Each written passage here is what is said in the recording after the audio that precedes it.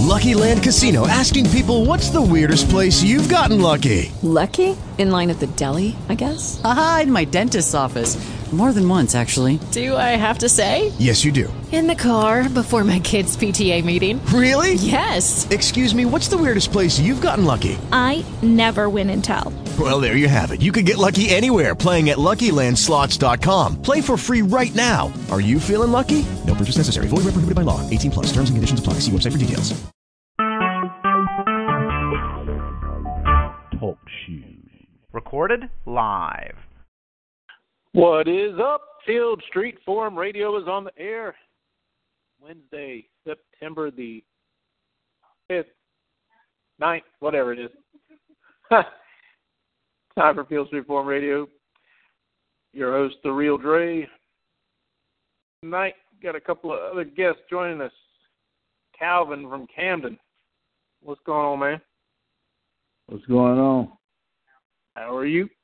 I'm doing all right. How about yourself? Good. You enjoy a nice weekend of college football? Yeah, I hope we all did. Yeah, I know, right? It was so nice to just sit back and watch football all day long. And then this weekend, it's like it's supposed to be. Yep, we got it all this weekend. You got the pros and everybody. Yep.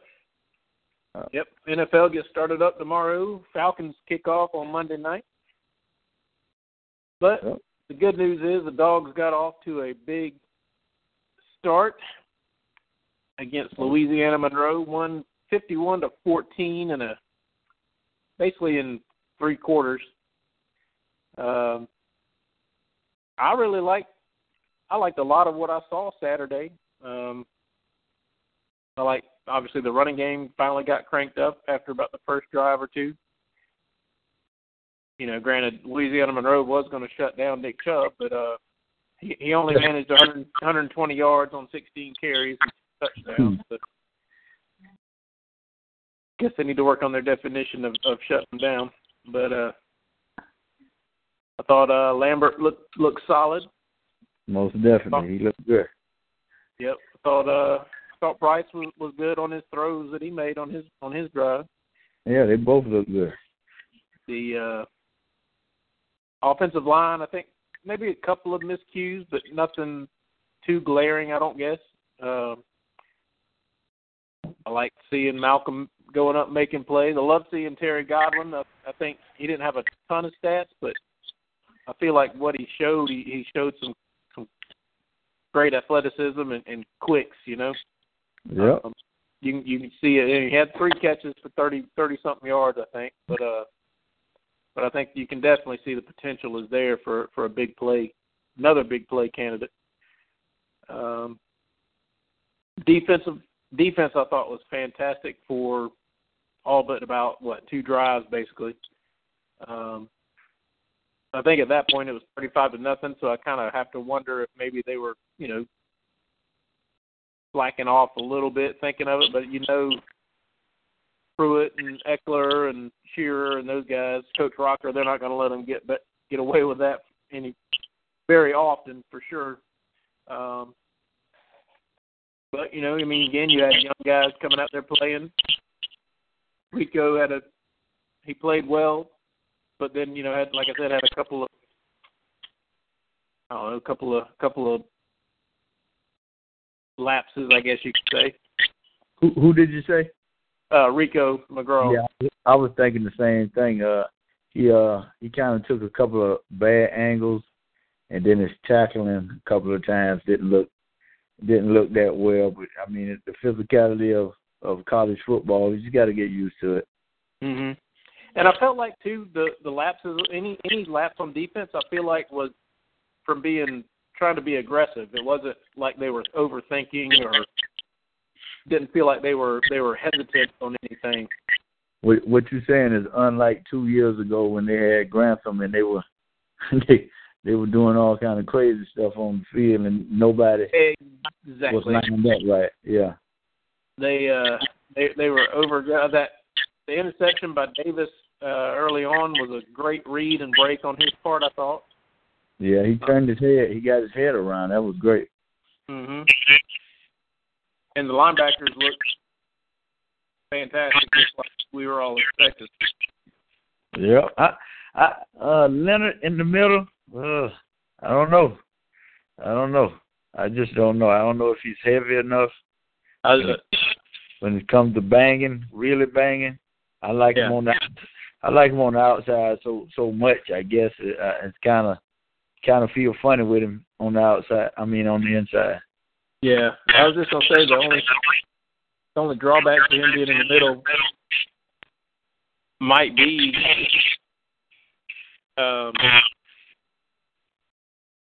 not enough padding there.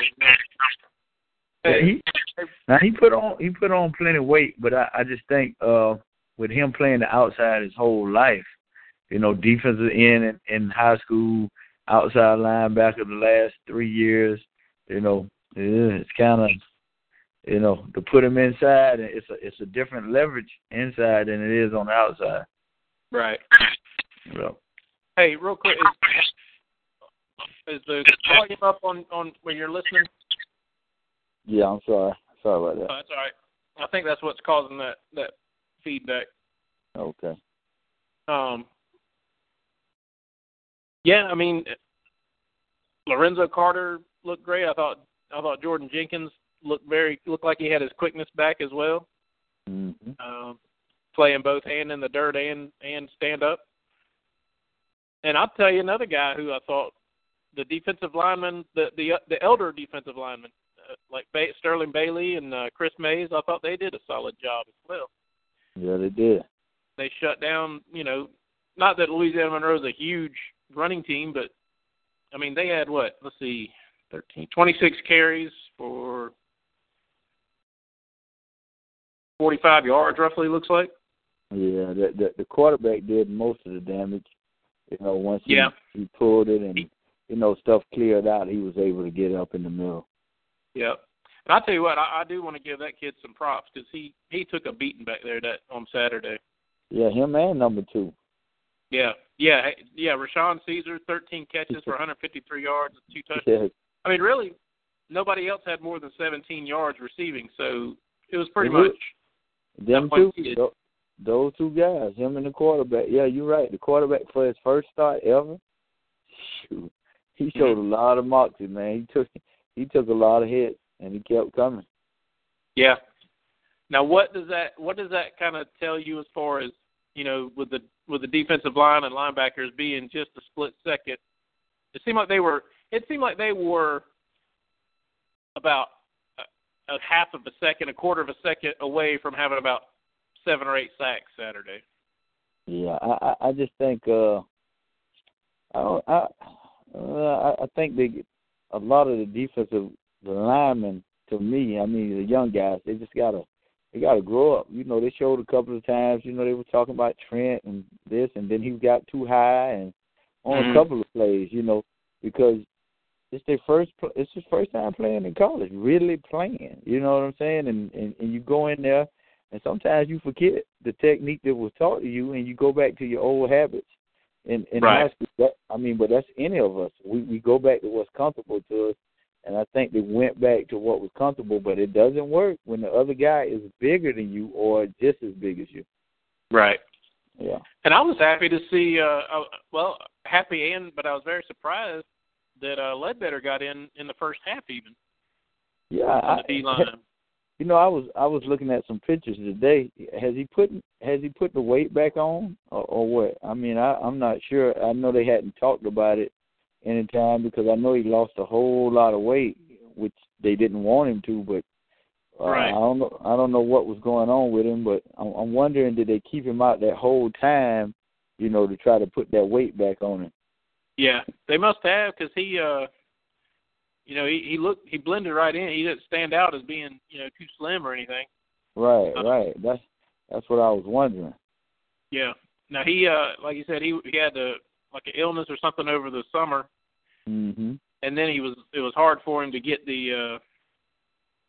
that weight on because they were wanting to add weight on him to begin with, much less, having him have to go through losing weight and then adding it back on again. Yeah, that sounds like a mono deal to me. Yeah. Yep.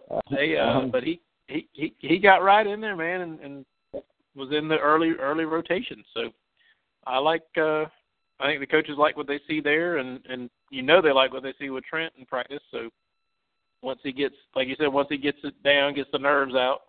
Yeah. That's a good thing I like about having kind of a, Monroe's a good team, but having a team that's kind of somebody you don't have to really, really prepare hugely for, you know what I'm saying? Yeah, get everybody some playing time.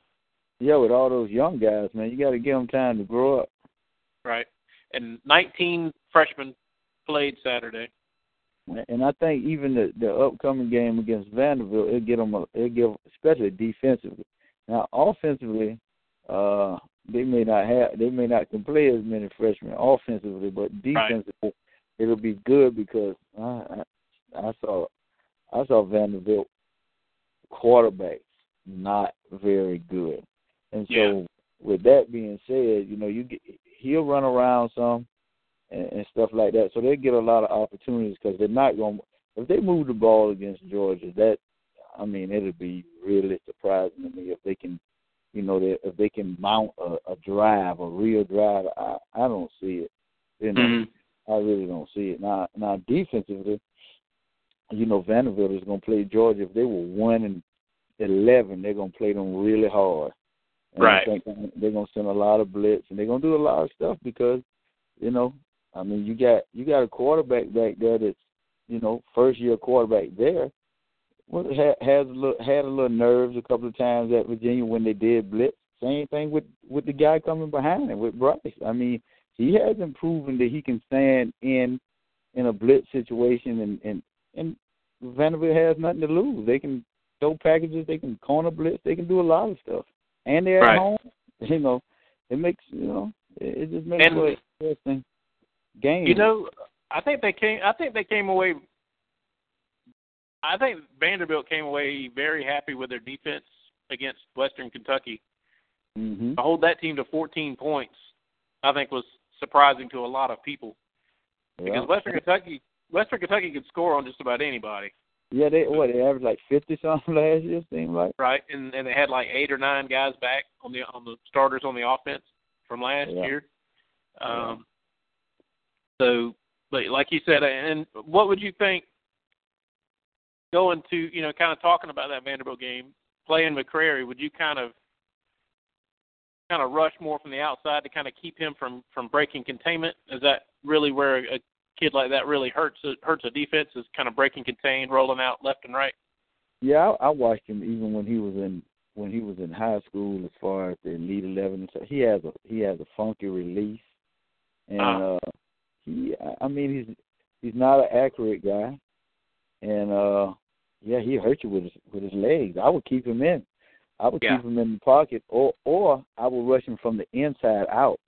Because it's opposite at Georgia, because if you rush him from the outside in, that means you rush him to the inside linebackers that I don't know if they're fast enough to be able to get with him. But if you rush him from the inside out, so the defensive ends that Georgia have, it's going to put some hurt on him. Right. Now, and I think that's more the reason why Floyd is in the middle, is because with all this read option, stuff and somebody breaking it through the middle, he's long enough and fast enough to kind of run them down. So, I think you'll definitely see that Wolfpack defense kind of with Floyd, Carter, Jenkins, and Bellamy all on the field at the same time more, to get more speed on the field.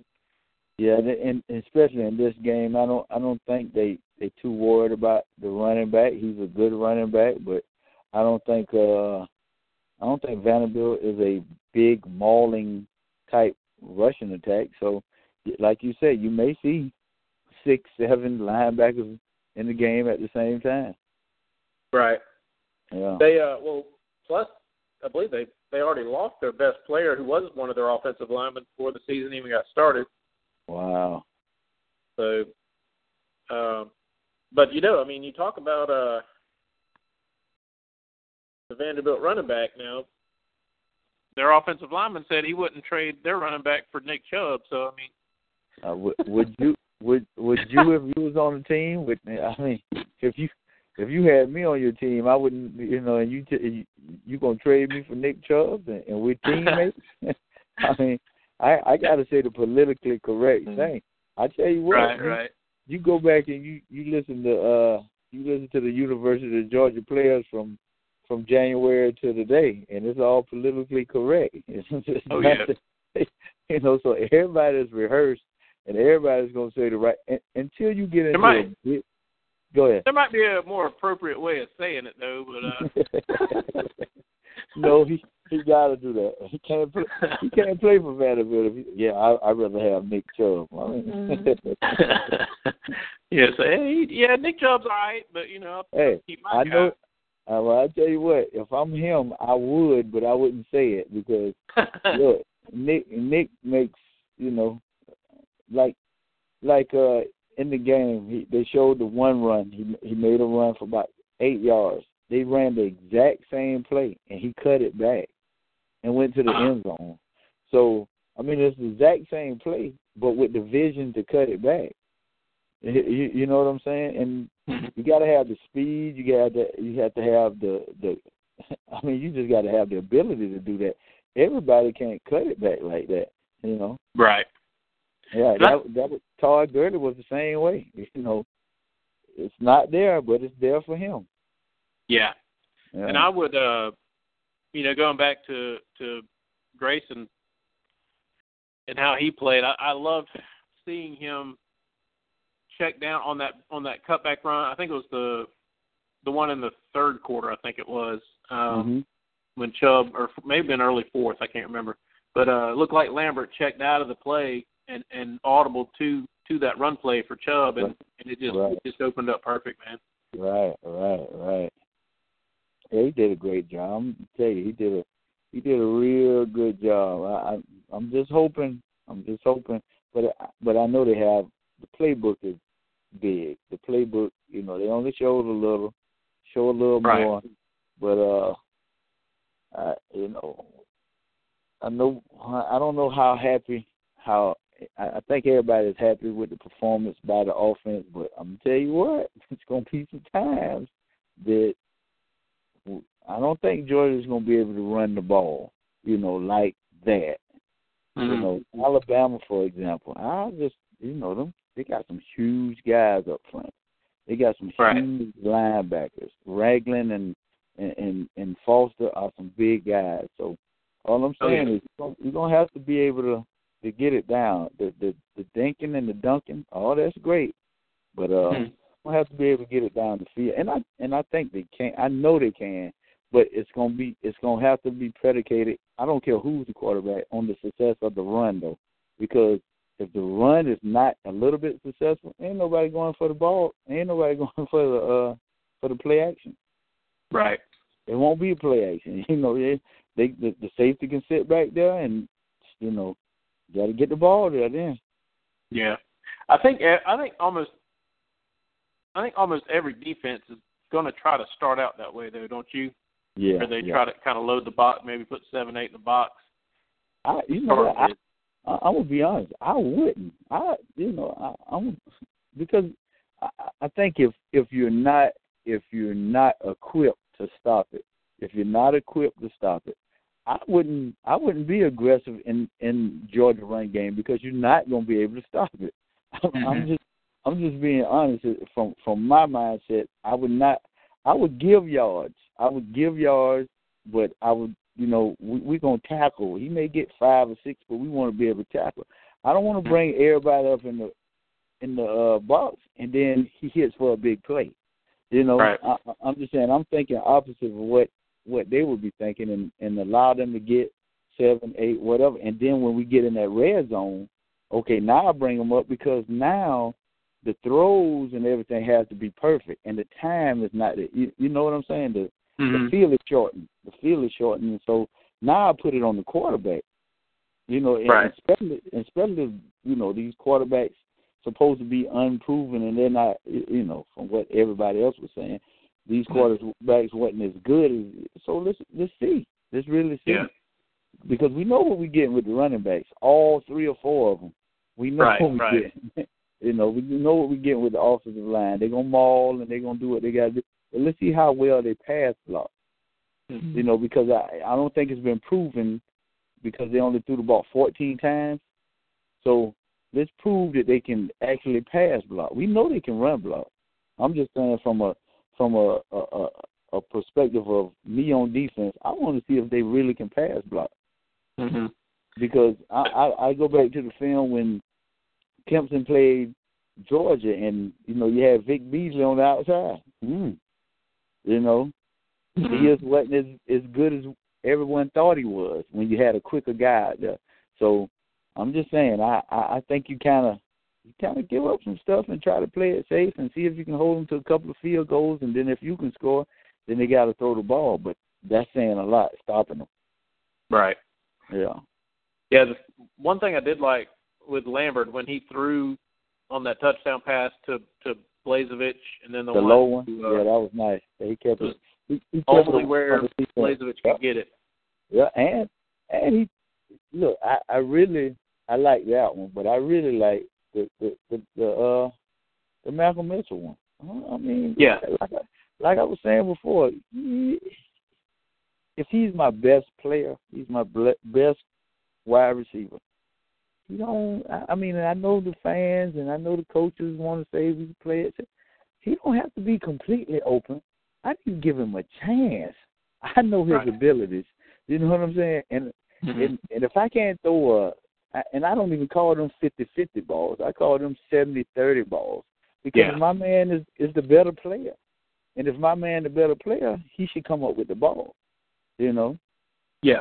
That was almost like a attempted back shoulder. I don't know if that was the intended plan, but it kind of turned into like a back shoulder type throw where DB really didn't see it coming.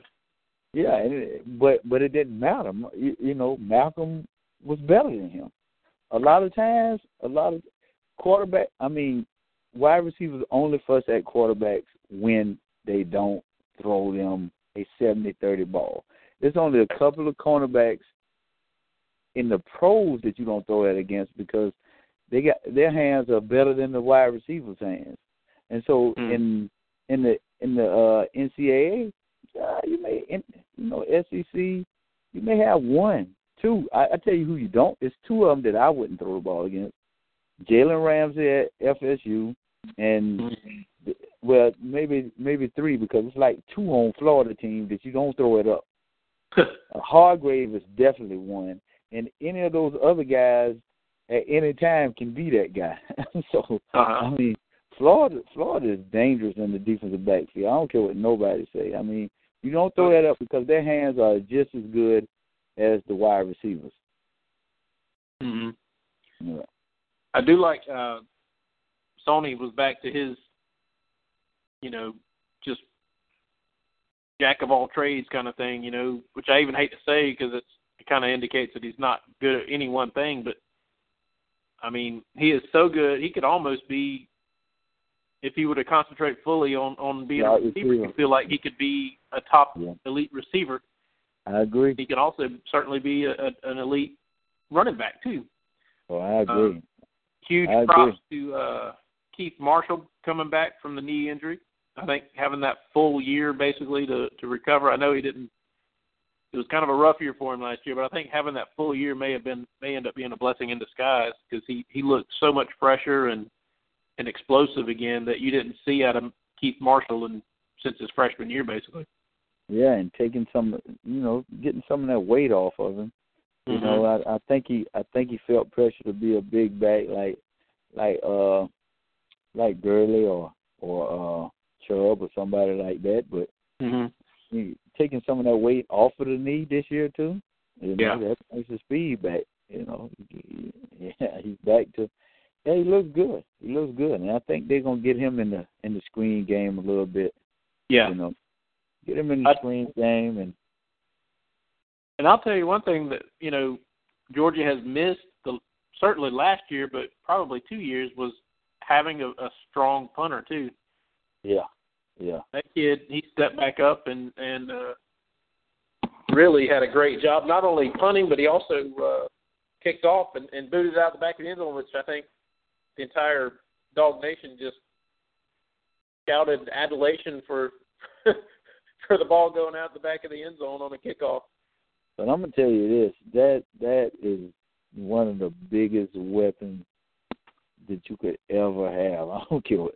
Look, when Bryce was here at Camden, dude, listen, it was when you know they can't run it back, when you kicking it through the end zone, dude, and they got to go 80 yards. Yeah. Oh my God, that's like the best thing that could happen. So with him being able to do that, man, that puts Georgia at I say that gives them, that's 10 points right there. Yeah. Because of the field position. Exactly. You know, that's like, okay, 80 yards, that means you probably got to get 5 to 6 first, maybe 5 first downs before you score unless you hit a big play. That's constantly moving the ball against a great defense. Right. I mean, you set yourself up for success when you do that. Well, that's the thing. You combine that with Georgia's penchant for, Mike Brooks, one of his, big stats he liked to go to for Georgia's defense was they gave up the fewest, big plays or explosive plays or whatever of any defense in the country last year. Right, so, right. Just like you're saying, if you have to dink and dunk down the field and put together extended drives, that plays right into the defense's hands a lot of times.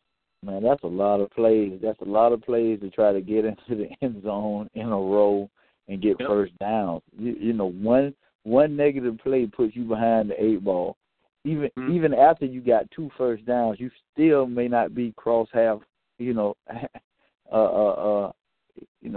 midfield. You may not be at midfield. So, I mean, that's a big advantage. Oh, no doubt about it. It was a great thing to see both Barber and Marshall. I guess Marshall was a little dinged up a little bit, but he still kicked off and looked solid doing that too. So, that was certainly a welcome sight. And then also, props to I guess it was Coach Eckler calling the punt block on by DeAndre Walker, another freshman. Yeah, getting in there and blocking a punt. Well, I tell you what, if you're gonna win, you're gonna be consistent in your wins, and you're gonna be there at the end. You better have all 3 components of the football game together, and special teams it has to be there. Yeah, and here's the big thing though. Here's why this is a big game coming up. Even I think against Vanderbilt is because last time Georgia went in there, they lost to Nebraska, to Vanderbilt, which they were. I think that was after the Tennessee game, wasn't it? And when they had all those injuries right during that one game. Yeah, I think so. But granted, you should still never lose. Yeah, I think so. That's no excuse. That's definitely no excuse. No, not at all. Oh, yeah, that was the game. That was the game that JJ and Brendan had to play. Yeah. Did they both fumble, like going in or something? I think Douglas did 1 or 2 fumbles, and it was also the targeting game, where they called one on Ray Drew, which was questionable at best, and then the Rameek one was just a damn form tackle, and they threw it on that too, and then that was on a 4th down play. Yeah. And extended the drive. So, no, like you said, no reason to be in that position to begin with, but it was a very weird game, and I do think I kind of almost put that one on Bobo for. It seemed like the game plan was they just refused to try to go downfield deep. And I know it's a recurring theme we had with with the offense last year, but that was that game last year? That wasn't last year, was it? 2 years ago. And that was with Aaron Murray. Right. They had lost. They had Conley still, but I think Bennett got hurt. Yeah. And Justin Scott Wesley got hurt. Yeah. So it was almost like they were scared to put the ball in the air. I don't know what was going on. I don't know what the game plan was, the thought process was. I think they pulled JJ out and put in Brendan, and I was kind of like, you know, he made some plays, and I'm like, well, why you pulled him out the game? It was, right. Yeah, it was some questions asked behind that too. I remember because they pulled him out, and like he came in and made a big third down play or something, and then they pulled him out the game. It was like, you know, what's that about? So yeah. So who knows? And you know, you had but I do think it definitely has the team's focus. I know I've seen a lot of quotes from players and even coaches talking about, you know, having to go up to Vanderbilt and not losing your focus, not losing, period. But you know, just kind of making sure you take care of business. Yeah, mindset, you know. Yeah, I was going to say something about that because Vanderbilt losing the Western Kentucky, that, you know, like I said earlier, they could be 1-11, but they always seem to play defensively great against Georgia. They and I was thinking about something. I don't know if you guys said it or somebody said it. You know, Georgia they may have the most rivalries in the whole country when you look at it. And I don't know if it's because, you know, it's Georgia fans and you're looking at it that way, but when you really look at it, it is. It's kind of Well, I mean, like you say, even Vanderbilt now, they have more kids on their roster from the state of Georgia than Tennessee does. Yeah. I mean, they've got, like, I think I saw, let me see if I can pull it up, but I think I saw like 20-something kids from Georgia. Wow. And one of the players even said it, you know, that said that, you know, a lot of these guys that come up here, you know, they come from Georgia. They never really receive most times anyway. Now there's obviously several that do, but a lot of times they don't get an offer from Georgia, and they kind of play with that chip on their shoulder even more. Yeah, that does make sense. And if you do look at most of the SEC East roster, if you look at Vanderbilt, South Carolina, Tennessee, Florida, you may have a few, but it's Florida because that's your rival state, Florida, Georgia. So you're going to have that kind of hate and dislike. But everybody else, even Missouri has quite a few Georgia guys and always has, even before they came into the SEC. So, I mean, yeah.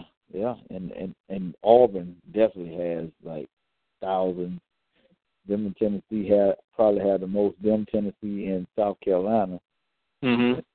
So yeah, I can see where those kids could feel slighted, you know, right, and want to pay them back and want to play in front and want to, even if it's not at Georgia, want everybody at home to see them play and to see them do good against the home team. Right. Yeah. It's I just kind of glanced at it. I counted, like I said, 18. Just kind of glancing through their roster. So that's a lot, man.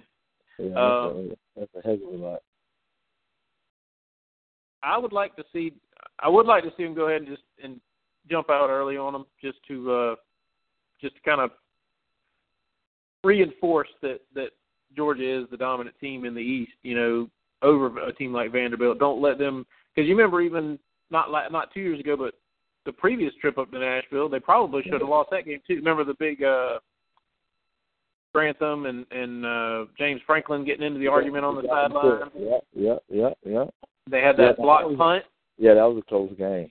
The block punt right at the end of the game, and good Lord, they probably should have lost that one too. So weird stuff happens, but we got to start letting talent make the difference here. It really, and truly, I think it's on the kids as far as not just looking at Vandy and saying it's just Vandy, you know, because look, right. I mean, you just can't do that because, like you said, the Vandy kids looking at it as something totally different because they got 18 kids from Georgia on the team. So they're looking at it, and Georgia team is so talented, they're looking at, okay, it's Vandy, they're at the bottom of the thing. What kind of fight they gonna put? They're not gonna put up a big fight. That's what you're thinking in your mind. They're not gonna put up a big fight, but then they come out there with the nastiest attitude that you ever want to see. So, yeah.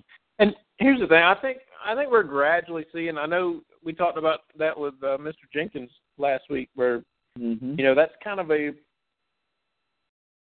I'll say a perception right now around the country that it's not. I've heard even like McElroy and stuff on that college football show on Sirius XM. He says, I don't worry about Georgia against Clemson or Alabama or, Florida, the big teams like that. He said, get up for that, yeah. I worry about them against games that they're supposed to win. That's true.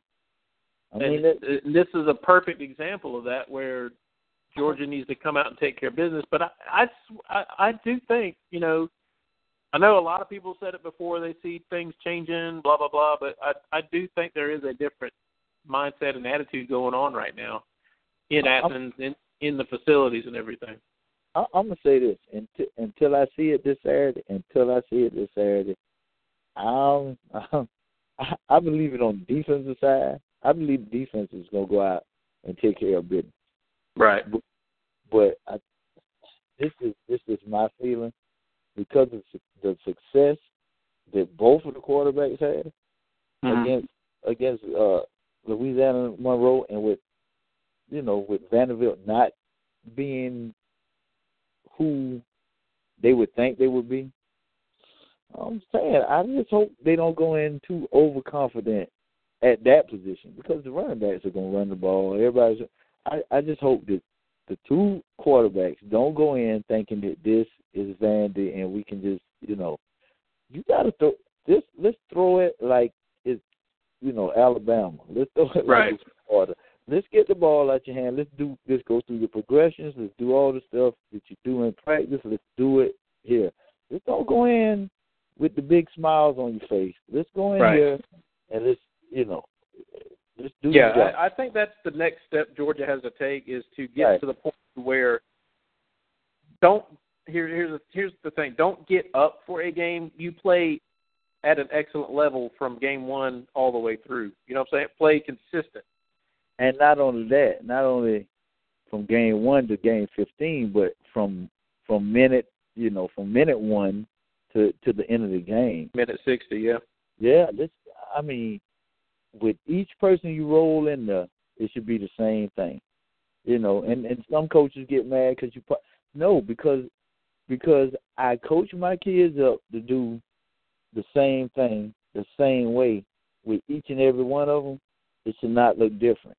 You understand what I'm saying? It should be the same intensity, because this is what we teach. And if I get anything less, they're not going to play. Right. So, and Georgia has had that, has that lull where we up, and because it's a couple of times that teams, done got back in the game because of that. Right. Yeah, and you wonder how. Look, Georgia's dominating the game statistically and everything else, and it's like, well, they only up by 14. Right. Now they only up by 7. Oh, now they only up by 4. And the other team got the last possession of the ball, and now you're like, oh my God, what's gonna happen? No, finish. Yeah. And that's the whole thing. I killer instinct, and just going for it. Yeah, I was just about to say, it's the whole proverbial putting the foot on the throat scenario. Yeah. But I know a lot of people are going to say, oh, it's that's too difficult to do. That's to maintain that consistency and play at a high level all the way through. But that, what, if you want to win championships, that's what it takes. That's greatness, man. I don't think this team is great, but this team is consistent with what they do. You look at Oregon, and it's like whoever they roll in offensively, whoever they roll in, it's the same exact thing. They reading it, and they throwing it deep. They running it. Ain't nobody letting off. Everybody, they're doing what they do. They're not just running the clock out. They're doing what their offense do, and what keeps the guys happy there that may not be first string. Is because when they come in the game, they're able to do what the first teamers do. They're able to run the whole offense. But when you get them in there, you start petting them on the head and saying, "No, we're gonna run the clock out." I mean, it's good. You have a good heart saying that, no, everybody's on scholarship. Everybody there is on scholarship, and now these kids getting a stipend. Everybody's getting paid. Yeah. So, look, let's go out here and let's give your 100%. And when you give your 100%, if you win or lose, you don't have to worry about that. But if you let up, then, man, it's like, how did we let that get away? What happened? Now you start questioning, each other. But, I mean, until I see that, and I'm not doubting them or anything, and then you got a new coordinator, he may want to go for the throw, or he may stay conservative. I don't know. And it may be a reason. It may be a reason behind that. You may not want everybody to see what's going on. It's two perspectives in this. You can stay vanilla because you don't want anybody to know anything, or you can throw everything in the book at everybody, and then they don't know what to prepare for. Right. But I like the second because if you throw everything in the book on them, then you've also practiced it in the game. You don't want to go 2 games where you hadn't, say, throw the ball down the field, or you hadn't done whatever, and then you get in a game against South Carolina or so, and you need to throw that in a game and not in practice, and my receiver drops the ball because we hadn't done it in front of 70,000 people. So, that it's 2 perspectives, and neither one of them is wrong if they work. Now, if they don't work, then it's wrong. That is one I did like that Georgia and the coaching staff, even though they were up big after that first weather delay, which, a lot of times coaches will say, I don't want to, we're already up big, let's just let the second string run everything. I like the fact that they brought everybody back in. Chubb was out there, Michelle, everybody was out there. Yeah, it was like a new game though. I mean, you had to warm them back up, and let's see how they respond now. And it took Grayson a minute that one drive where he got 2 balls batted down, but then he came back and he responded like he was supposed to on the next drive. But that comes with being in a rhythm, having to sit out, come back out. I mean, it's going to take you a minute to get yourself back together. That's in anything, You can't. That's one thing about rotating quarterbacks. You can't. You really can't just do that. I mean, Florida was good doing it against New Mexico State, but if I got one guy with a hot hand and I just pull him out just to get somebody else in the game, I don't know about that. Right. Now if he have a couple of bad series and I pull him out where he can see, where I can say, okay, we're gonna give dude a series because we hadn't been moving the ball. And then dude does a good job, and then you say, okay, we're gonna give him one more, but we getting you back in because we need to see how you respond to that bad series, and we want to get you back in and see if you respond. And if you go back in and respond, because a lot of times when you inside of a problem, you can't be the one to fix it. But if you can see it from the outside, then you can see the field and go back out and perform. But I don't agree with any coach that pulls a guy out that's doing good just to get another guy a rep. I really don't. I mean, but if he has a couple of bad series or something, and you say, look, you still my man. I just want to get him, see if he can get the offense moving. That's great, because now, I know I'm not just being punished. You over there with me, and I'm talking to you, and then we get you back in the game. And I think, too, if you have 2 quarterbacks, like to me, Greer and Harris at Florida, I think there's enough of a difference in their styles that it makes sense to play both of them. But between Bryce and Lambert, I think Bryce is more athletic, certainly, but I don't think there's necessarily a drastic difference in their playing style. They're both more pro-style quarterbacks. Yeah, they're the right fit for the offense. Just like the coach from Vanderbilt said, look, they got two good quarterbacks. Right. Which is true. You know, and not saying that Balter is not a good quarterback, but right. he's not the style that they are. He's not the size. Right. He's not the prototype. And right. that's not saying he couldn't go in there and do a great job, because I know he could, because he's going to, I guarantee you talking about right plays and different calls and all this, he'll make sure he get them in it. He may not get the ball 50 yards down the field, but he can get it 10 and 15. He can get it to those guys. So, yeah. And now, if Georgia was to rotate quarterbacks more, which I don't think they are, but if they were to play two quarterbacks, I think it would almost make more sense to play ball to, a series or two, in a quarter or in a half or something like that, just because he's different enough, athletic enough to make the runs, add that running aspect. Yeah, but I don't think that's going to happen, because if you do that, then I mean, the safeties don't ever have to get back. He would never have to. I mean, in reality, you just bring in more people in the box when you have him there, so it makes it tougher for the running backs to be able to run the ball. So I mean, and that's the staple, regardless if any of these quarterbacks go in and throw for 300 yards in 2 games, the staple is still the backs. Period. Because that's what you're going to win and lose with. I mean, if they throw for 300, it's going to be because they have to. You see what I'm saying? It's going to be because somebody was able to stop the running game, and now I have to make plays.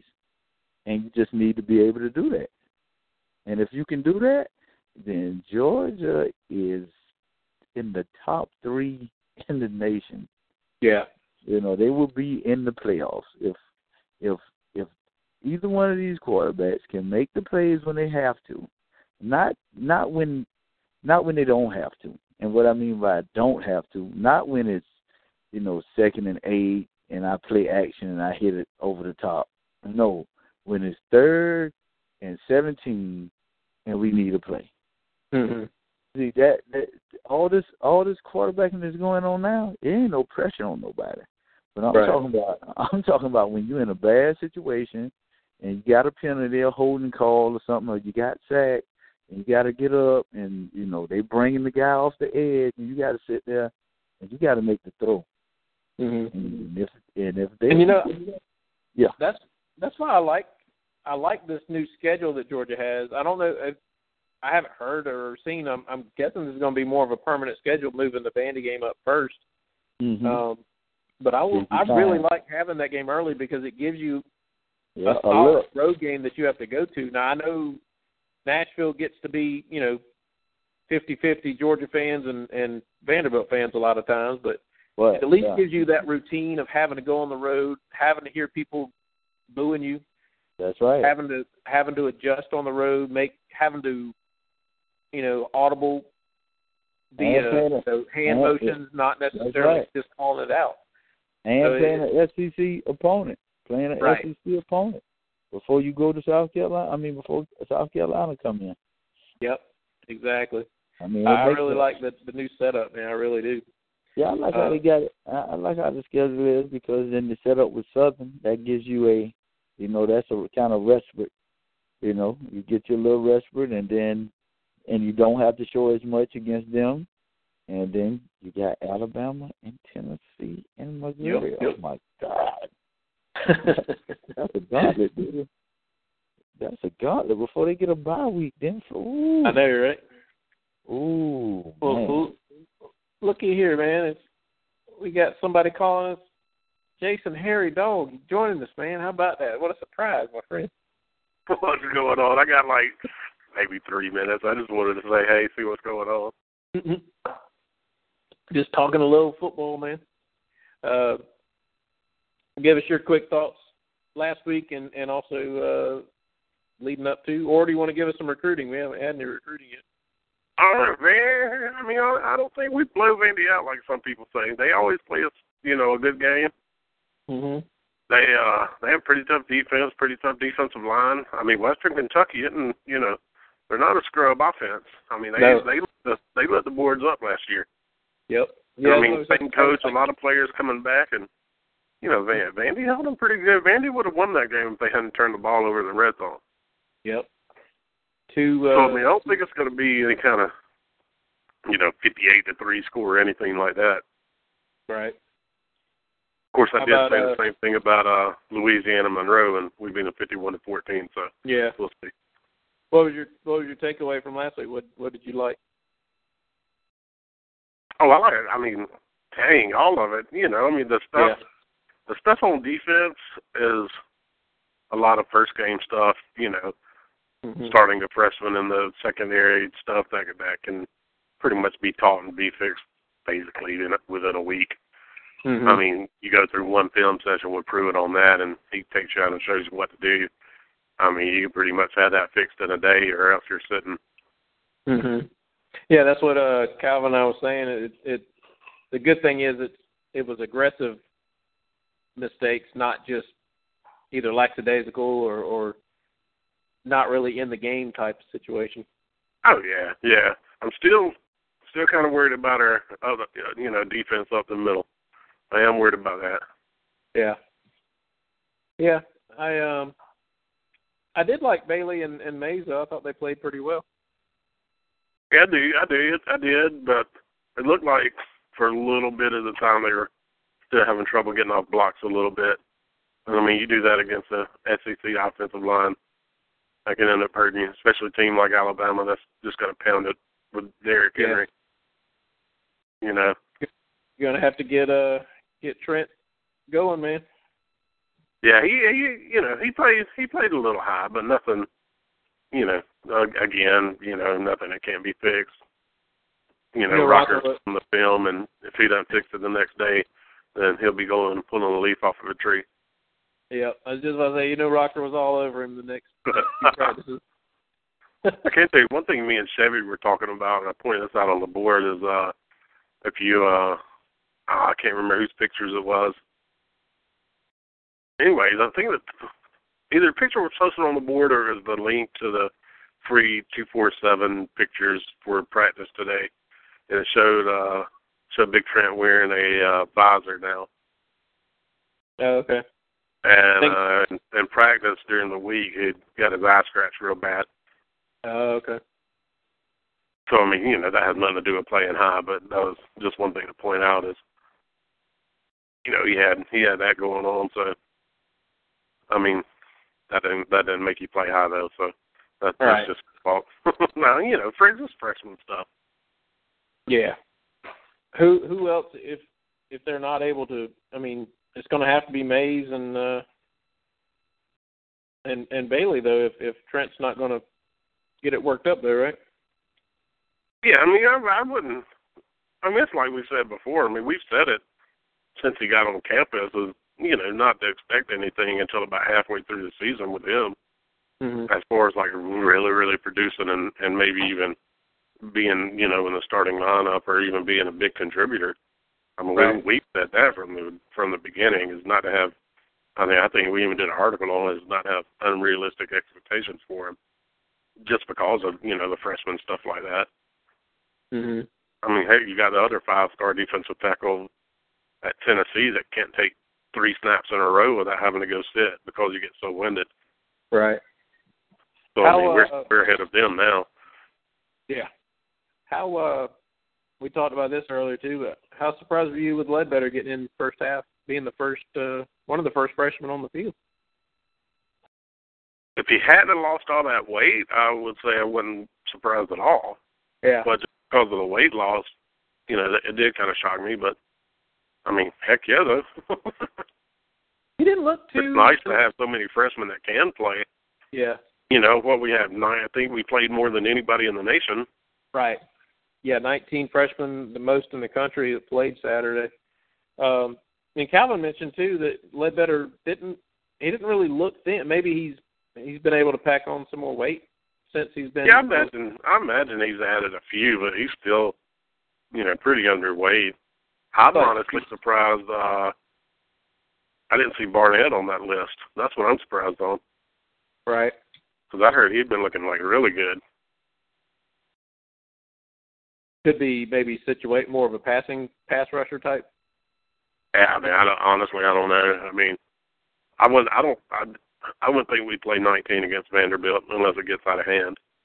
Right. Maybe on defense we'll play about the same, you think? Maybe, I don't know if offensively we will. Well, see, and I don't know. I'm not sure if that 19 counts special teams or not. Right. If it does, then you might see that many just because, I mean, that class is, they're athletic as heck, dude. And they're built. I mean, most of them don't look like freshmen. I mean, your linebackers and even like Trent doesn't look like her. He doesn't look like a freshman. Some of your defensive backs might, but not. I mean, Roquan doesn't, and Trez Patrick doesn't. No. Well, I think if you got to see who travels, and whoever travels probably play. Any freshman that travels may get on the field. Exactly. Yeah. Well, and then that's what else you can look at from this game is if you look and see who played the last game, or look and see who didn't play the last game. If they don't travel, those are the ones you can pretty much peg for a red shirt. Right. Mm-hmm. Yeah, Walker obviously got in because he had the big block punt. I saw Roquan out there playing a lot of special teams and making plays out there. I don't know. They're, like you said, they're going to be out there they're there to play. Trying to see if there's a list of everybody that played. Looks like Carter and Carter will be back on the field this week, right? Yeah, Payne will too. Payne's gonna. I think they still have Quavon starting, but Payne's back from he cracked his tibula, I think. Yeah. And then McKenzie should probably get more reps, I would think. Yeah, I think at least a punt returner. Yeah, saying his hamstring is back to a little better. Let's see. Yeah, defensive back Rico McGraw started. Trenton Thompson, Jonathan Ledbetter, Juwan Briscoe, Kirby Choates, DeAndre Baker, Jonathan Abram, Rashad Roundtree, and I did see him on some kick returns and punt returns. Roquan Smith, Jawan Taylor, Terry Godwin, Chigbu got in, Natrez Patrick, DeAndre Walker, Jackson Harris. He played a lot. I was really surprised at how much he played, to be honest. Yeah, they who was it? I can't remember whose practice report it was. They were saying he's killing it at practice. Yeah. They say he's just next in line. Yeah. And then Chauncey Rivers and they got DeQuan Hawkins listed as defensive tackle, so both of them got in as well. But see, I don't remember. I missed Choates and a couple of them. I figured Taylor, I missed him too.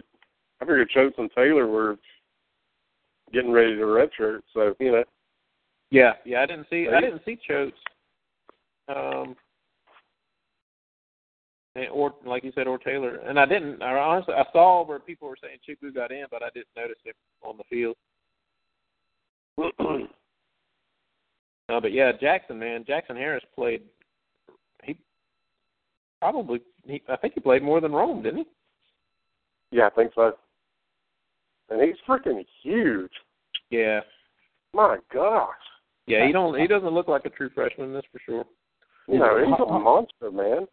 How many snaps did Rome play? I'm going to be honest with you, I didn't even know. Let's see. I think he played a few, but it really looked like Harris got more than he did. Well, Harris can block, too. He's a heck of a blocker.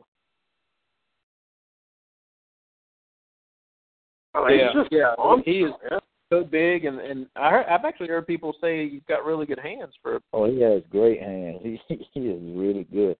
Georgia has some tight ends, and then the one they got coming in, and maybe if Charlie Warner turns into a tight end, you may get Nata, and shoot, you be tight end you all over again. Yeah, if you can get Isaac Nauta in there too, and like you said, which looks good. Hopefully, let's see. Yeah, I think they're building. They're building the TCU up stuff just to build up some drama. Yeah, well, wasn't there an article somebody posted about TCU and their lack of tight end play that they actually have? They don't have any. They don't have a tight end. I mean, how is he going to? Are they giving him that we're going to create the position for you? Yeah, basically. I'm like, come on, shut up. Hey, I might fall for that. Just gonna create a position just for me. Okay, I'm coming. Yeah. Let's see. Yeah, one thing I can see is it said J. Rome saw limited action, but Coach Mark Rick said he remains in the plans at the position.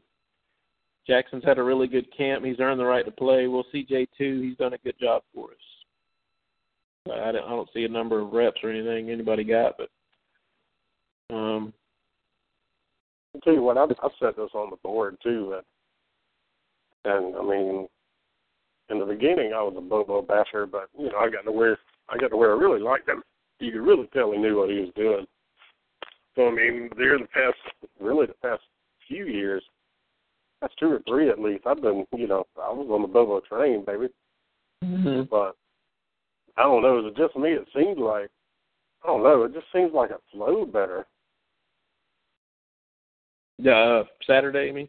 Yeah, I mean, I don't know what it was. It just, and it's one game and it's against Louisiana Monroe, so that's all you have to go off of. It just seems like the flow is smoother.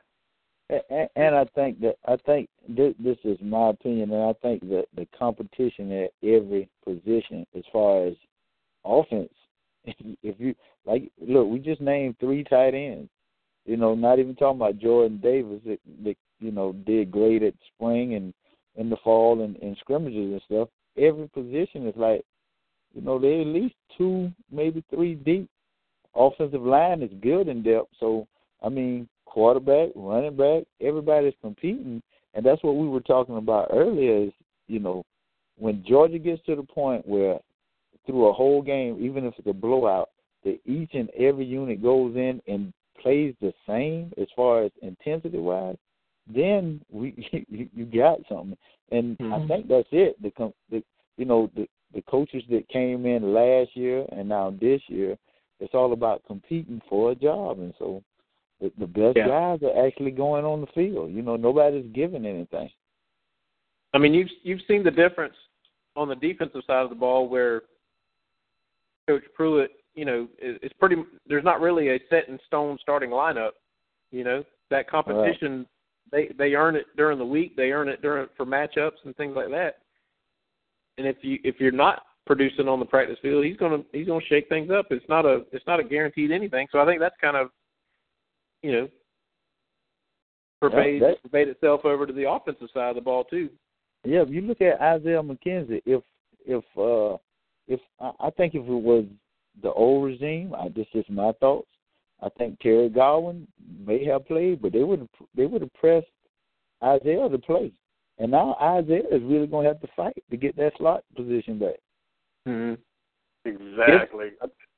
And I tell you what, I don't think it's ever going to be perfect, but when we get to the point of where Jordan Jenkins doesn't know if he's going to start week to week, that's when you know you've made it. Yeah, that's going to be hard. That's when you know you've made it. But I'll also say, I couldn't do anything. I don't care if Rico got beat long. I don't care if Dominic missed a tackle or 2 going for the big hit. I mean, that, like we said before, that can be fixed within a day or 2. And if it isn't, he's going to sit your ass. But, and it wasn't I was sitting there smiling the whole game because it's been a long time since I've seen a Georgia defense fly over the field like that. Oh, no, I loved it, man. I don't know what, I heard some people were complaining about it, and I was like, I don't know what everybody's, other than those 2 drives, like I said, but it was being aggressive. It wasn't laying back and letting people dictate what was going on. It was you just being over aggressive on trying to knock passes down or make interceptions or make a big hit, like you said. But look, you got to look at the time that they were overly aggressive. The game, they were up 21 points. So, right. I mean, if you can't take a chance now, when can you take a chance? Right. You know, and they didn't take a chance in a close game. They didn't take a chance early in the game. It was only when they were up. So, you know, you can kind of overlook that kind of stuff because if they do get the pick, then guess what? Everybody's singing their praises right now. Right. You know what? 10 out of 10 times, I would rather get beat being overly aggressive. That's right. Than just sitting back and reacting. Yeah, and somebody else hitting me in the mouth. Yeah. Well, speaking of singing the praises, Coach Frey is joining us. He gets his praises sung every week when he's officiating football games down here in Southeast Georgia. Oh, yeah. You want to talk about a thankless job. What's going on, Coach? Not a whole lot. Sorry so late. Got hung up this evening, but glad to join you guys. All right. Of course, hosting at Drayton, Jason's joining us. Calvin Shannon is joining us. Calvin, what's up, buddy? And Mike Brooks is making an appearance. My goodness. Big time. Mike Brooks, what's going on, man? What's up? I thought I'd try and come bail you out if it wasn't too late. No problem. You got a full crew. We got a starting 5 in here now, man. Ooh. There goes the neighborhood. I don't know who the point guard. I guess Calvin will let you be the point guard. I guess. I know the rest of it. Or Mike Brooks, maybe. No, I like to kind of forward. I like to shoot. Yeah. I know who Jason will be. LeBron James. No. I always sucked at basketball. I'm the white boy on the side that's talking all the crap. Oh, shit. All I know is in high school I would just sit back. I would shoot threes, but I had to go down low on defense because I wasn't fast enough to guard anybody up top. You know what my nickname was in basketball? No kidding. The Flying Squirrel. Uh-oh. That sounds like the guy you just say, all right, you go guard their best scorer and just go crazy on them. Oh, yeah. I was a good little defender back in the day. Couldn't block nothing, though. That's all right. Well, guys, what are we expecting on a Saturday, I guess? Frey, you want to give us your opinion? We've been kind of bouncing it back and forth from last week and what we expect for Saturday, but give us some of your thoughts and anticipation heading into Saturday. I would imagine after last year, there's a bunch of pent-up folks ready to cut it loose next Saturday. Mm-hmm. You know, I think I'm about over hearing, you know, all the fans talk about the vanilla stuff and this and that or whatever. Hell, we put 51 on them in 3 quarters. Right. And what do you want, 80 in 3 quarters? I mean, it kind of is what it is, deal. But I believe there'll be some fired up folks in Nashville for Saturday, and I believe we'll probably cut it loose on them. And I don't think it's probably going to be too pretty for Vanderbilt. Mm-hmm. Yeah, that's what I was telling Calvin and Jason, that I feel like, you know, Georgia's not really going all out in this game or leading up to the game, I should say, in the media, or not talking a lot of junk or anything. But you can tell there's a little bit of, I guess, kind of anticipating or kind of some intensity in the guys' comments, it feels like. Mm-hmm. Well, I can tell you right now, firsthand knowledge, you can expect Jordan Jenkins to have the best game, one of his best games of the season, Saturday. Yeah. Yeah, he mentioned it, you know, going up there and hearing some choice words from Vanderbilt fans and everything, and just the whole weirdness of that game 2 years ago. We kind of, like I said, talked about it a little bit, but just the weirdness of the 2 targeting penalties that were called against Georgia, one that extended a drive on 4th down. You know, all the injuries coming into the game, you know, the week before, where I think the guys were kind of a little bit shell-shocked. Again, like I told Calvin, there's no reason, no excuse to lose to Vanderbilt if you're Georgia, but you could kind of see why things were wonky in that game, you know? Yeah, those targeting calls were absolute horse crap. Yeah. Especially the one on me. The one Ray drew, I guess, was questionable at best, but, you know. No, both of them were correct. Yeah. They were both awful. Yeah. But that one on Rameek was almost a damn form tackle, and they threw the flag on it. And especially in that situation where, you know, and that was the whole thing where that was almost probably the impetus to change the targeting rule, the ruling on it, where they would go and review it or whatever. The penalty would stay, but the player would not be ejected. Now, what kind of sense that made, I have no idea. You know, no, you're not guilty of this, but we're still going to charge you 15 yards against you. You know, makes no sense whatsoever. But they've since changed that, and you know, so we'll have to just sit back and see. Like I said, I think we're seeing a lot of anticipation. Like I said, looking forward to Saturday. Brooks, I'm looking forward to it. Yeah, no doubt.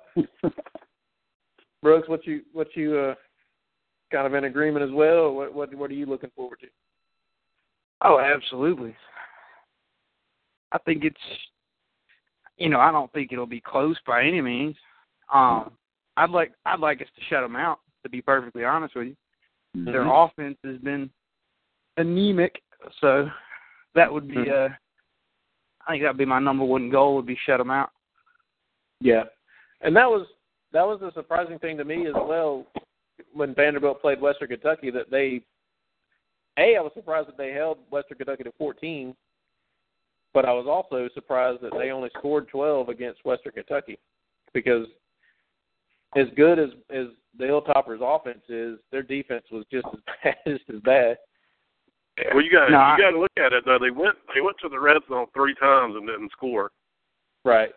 So I mean, you take away, you know, screw ups, and I mean that could be different, but I mean there's still not some powerful offense though. Right. What was it? Two interceptions and a missed field goal, I think, or something like that. Yeah, I think so. And I'll be pissed if they score on us, to be honest with you. Brooks will be calling Feinbaum. What the hell? But McCreary's on a stick. Shaky at best. That's one thing I wanted to talk about with you guys. What is up with this? People kind of already on the damn, basically on Coach Richt and the coaching staff's back already. Well, you kind of alluded to it, Frey, with you know, what do people want? I mean, how are people upset with Coach Richt from Saturday? I don't understand that. I didn't listen to Feinbaum. I try not to listen to Feinbaum, but I've already heard there's some moronic 13-year-old kid, you know, calling in and complaining about Coach Richt, and probably his dad or uncle or something probably talked him into calling in and telling him what he didn't have the balls to say. But what can people be upset about after that game Saturday? Did anybody hear it? I know, Mike, I think you listened to it, don't you? I heard it. Oh, yeah, I heard it. Did you hear it? I mean, it was a kid, but you had a bunch of ignorant fans calling in after the fact, kind of backing the kid up. Most of them were Bama fans, of course. Right. But, I mean, kind of had to set them straight a little bit, because they're comparing them to coaches that, you know, they're great coaches, have won national championships, blah, blah, blah, blah, blah. But Rick's only in his 15th year as a head coach. I mean, it took a lot of really good coaches a lot longer than 15 years to win their first national championship. Yeah. So you got to put it in perspective. Right. And, you know, I thought Feinbaum did a good job of putting the kid in this place too. I mean, he kind of, you know, just basically said, "What exactly do you want to see? I mean, what do you want?" Mm-hmm. Yeah. So he did a good job. He seems to have kind of come full circle as well on with Georgia and Coach Richt, because I remember and that's kind of when I didn't enjoy listening to him because 2 or 3 years ago or whatever, that's all he would seem like. If it wasn't Alabama or Auburn, obviously he was talking about how Coach Riggs and Georgia and in a negative context, and I just got sick of listening to it. But he seems to certainly have really turned around. But here's one thing that people that are calling in and complaining about it, I don't think they realize that Coach Rick has everything right now that he needs. He's finally getting all the things that he needs to compete and win a national championship. Mm-hmm. He's got everything, administration and everything all pulling in the same direction. I know we talk about this a few times, but he has the support and the backing now from the people that he needs the support and backing from to get things done. Mm-hmm. And I don't think people realize all that's been going on for those previous, 13, 14 years. Has everybody went besides me? Yeah, go ahead. No, I want everybody to get a chance first, and I'm going to tell you what everybody else is thinking. Yeah, or Calvin, what do you think on what with the Coach Rick, people bashing Coach Rick in Georgia? I think I went to sleep. I know he hung up a second ago, but no, I'm here. I'm here. Oh, okay. I'm here. I think it took the other guy 17 years to win a national championship. I mean, it don't happen overnight, and I think you got to give them a chance. And I think in the next year. I really think next year they win it. I mean, this year I think they push big. Next year when they get the defensive line that they get in this year, because they're gonna get what they want. Now they're gonna get a great defensive line recruits come in, and that's gonna give them the depth. And the sky's gonna be the limit. The sky's gonna be the limit. And then the next few years with the guys that they already have, I mean, the competition is gonna be every day. It's going. I think it's going to mimic the USC from say 10 years ago, where each position, quarterback, running back, wide receiver, offensive line, defensive line, linebackers, defensive backs, the scouts going to come in, and some guys that not even starting is going to get drafted and going to play in the NFL because they're building that kind of depth where the competition is so great at each position. They can't do anything but succeed. Mm-hmm. And I think it's one other thing that they're getting depth, but they're also, think about it on offense, especially right now. They're getting playmakers at every level. I mean, there's a playmaker at running back right now. There's playmakers at wide receiver and Mitchell and Godwin. There's playmakers at the tight end position and Blazevich and possibly Jackson Harris too.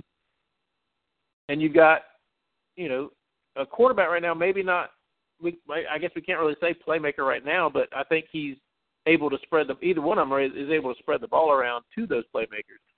And then you got one, coming in next year that definitely can spread it around. Oh, no doubt. Right. Mm-hmm. And then you got the offensive line coming in next year, too. We got defensive line and offensive line coming in. Exactly. Unbelievable. So I think both fronts will be up there where they should have been the past few years. Take care of business. Mm-hmm. All right. Jason, I think everybody has said their piece. All right, so here's the real deal. Those guys are nicer than me. Let me tell you what everybody else is thinking about this idiot that calls in and about these other people. First of all, what time did the kid call in? I don't know. What time did he call in? I have no idea. Like just in time to get out of school? Probably. All right. I mean, so the little kid gets out of school. Runs 3 to 7, so. Well, see, there you go. So the little kid gets out of school. He gets off the short bus. He goes in, and Mama dials the number for him, and it says what Daddy and Uncle don't want to say. Mm-hmm. All right. Second of all, these other people All they know how to do is regurgitate what some idiot says, and all they can say is, oh, so many years, so many years, so many years. All right, all they're doing is they're pissed off because they have no life. The life they do have sucks. They don't have anything to look forward to. They live their entire life through a football team and through a coach. And so all they want to do is have a reason to bitch. They may not necessarily be bitching about Rick, but they're just bitching just to bitch about something. And that's the first thing you can find to bitch about is Rick. And so that's what they're going to do. The kid was right? Florida. If they were actually paying attention to something, they would understand what is actually going on and what the real problem actually was, which is that POS Adams. Mm-hmm. All right, if they really, I mean, it takes a couple of little Google searches. Do some freaking research before you call in and run your mouth and bitch about something. And it's these same people that are doing that, that's calling in and talking about and bitching about not opening up the offense against Louisiana Monroe. I mean, what fan in their right mind, besides for their own gratification, wants to see us open up the offense and show what we have again with Louisiana Monroe, Alabama, and South Carolina, and whoever has game film to go off of? Nobody has game film on Schottenheimer's offense in college football. All they have is what he had in the NFL. So, I mean, we have the element of surprise on everybody right now. Mm-hmm. And so, I'm sorry, but if you're calling in bitching about 51 points in 3 quarters about us not opening up the offense just because you wanted to see it, you're a dumbass. Yeah. I don't know what, like I said, I don't know what you would, what more do you want? I mean, you know, just because you're not flying all over the field and you're not scoring, 60 points, 70 points, I guess? Is that? I think you got a body of the Georgia Bulldog faithful that have been bitching for so many years and so many years and so many years. They're just going to keep doing it. I mean, unless something drastically changes. Well, here's the deal, though. We were vanilla on defense, too. We didn't show anything on defense, so why didn't everybody piss off at Pruitt? Yeah. It was just, absolutely. And everybody knows Pruitt's my boy. Everybody knows Pruitt's like my favorite coach we've ever had, probably. Mm-hmm. But, I mean, if you're really looking at it, more than Grant, how many times do we actually blitz? Once or twice, maybe.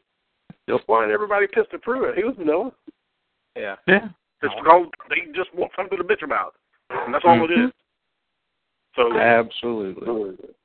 In my opinion, go shut your mouth and make me a sandwich. Because that's all you're good for. Shut the hell up. You don't know anything about football. Go make a sandwich. Yep. And that's not pointed out towards any women, by the way. That was pointed out towards men. Toast.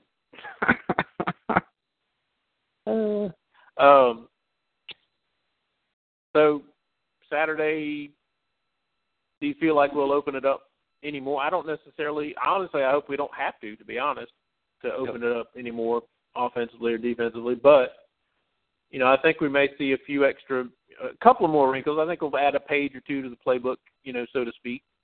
I don't know. You think we'll go like, you know, say a Sony in the Wildcat kind of thing with McKenzie coming across? Add that back to the repertoire, or I don't know. You know, I think you'll see more, maybe a couple of more toss sweeps, stuff like that. I mean, maybe a couple of more downfield passes, but I don't think you're going to see anything exotic yet. Mm-hmm. Unless they just come in and shock the heck out of us and go up on us or something like that. But, I mean, I wouldn't expect to see a ton. Right. The game plan is going to be a different game plan. We're going to watch Vanderbilt, see what we can find. I mean, watch the film and start putting in Shotty's plays. And it's going to be basic stuff on the front and the kitchen sink on the back. And hopefully we don't have to get to the back. I mean, that's really it. But it's going to be all the plays are going to be different this week than they were last week. Playing a different defense, different team, and it'll be the same way for South Carolina and the same way for Bama. The game plan is going to change week to week, and Shouty's the man pulling the strings. So I wouldn't be surprised to see a couple of more wide receivers get some catches, stuff like that, just so they know we'll do it. No, absolutely. Absolutely. And I think that screen pass to Sony was done for a reason. You know, I mean, we didn't need a score right there. It was done to show people that we would do it. I think purposely Sony did he have more yards receiving than he did rushing? Yeah. That was done on purpose. I'll tell you that pass to Sony, I guess it was Lambert threw a pass with Sony out wide for a first down. That was my favorite play of the whole game. We split them out wide and had Chubb in the backfield too. That was beautiful. Yep. But you don't need to throw it to all these wide receivers, guys. We've got so many tight ends. We've got so many wide receivers. You group them all into one. I mean, we got running backs that can catch the ball out of the backfield. I mean, hell, we really only saw Mitchell and Godwin at wide receiver the whole game. That was it. Everybody else that caught a pass was either a running back or a tight end. There's a reason for that. Yeah. So. Well, again, I'm hoping we'll just take care of business. And Calvin and I were talking about it earlier. I think Georgia needs to go in and take care of business just to kind of start changing that national perception of the program where, you know, like I mentioned it earlier, I've heard people saying, like McElroy on Sirius XM talking about, you know, I don't worry about Georgia in the big games. I worry about them in games where they're, you know, supposed to win, where they may go in and just have one of those type games where you're just wondering what in the world happened. So that's the kind of mindset. They need to change that mindset. And I think it's heading that way. I truly do. I think the whole mindset in Athens and inside of Bucks Mare is changing. You know, to have that elite level of play at a consistent level, at extreme consistency. That's what they need to shoot for, and I think that is the goal that is being accomplished.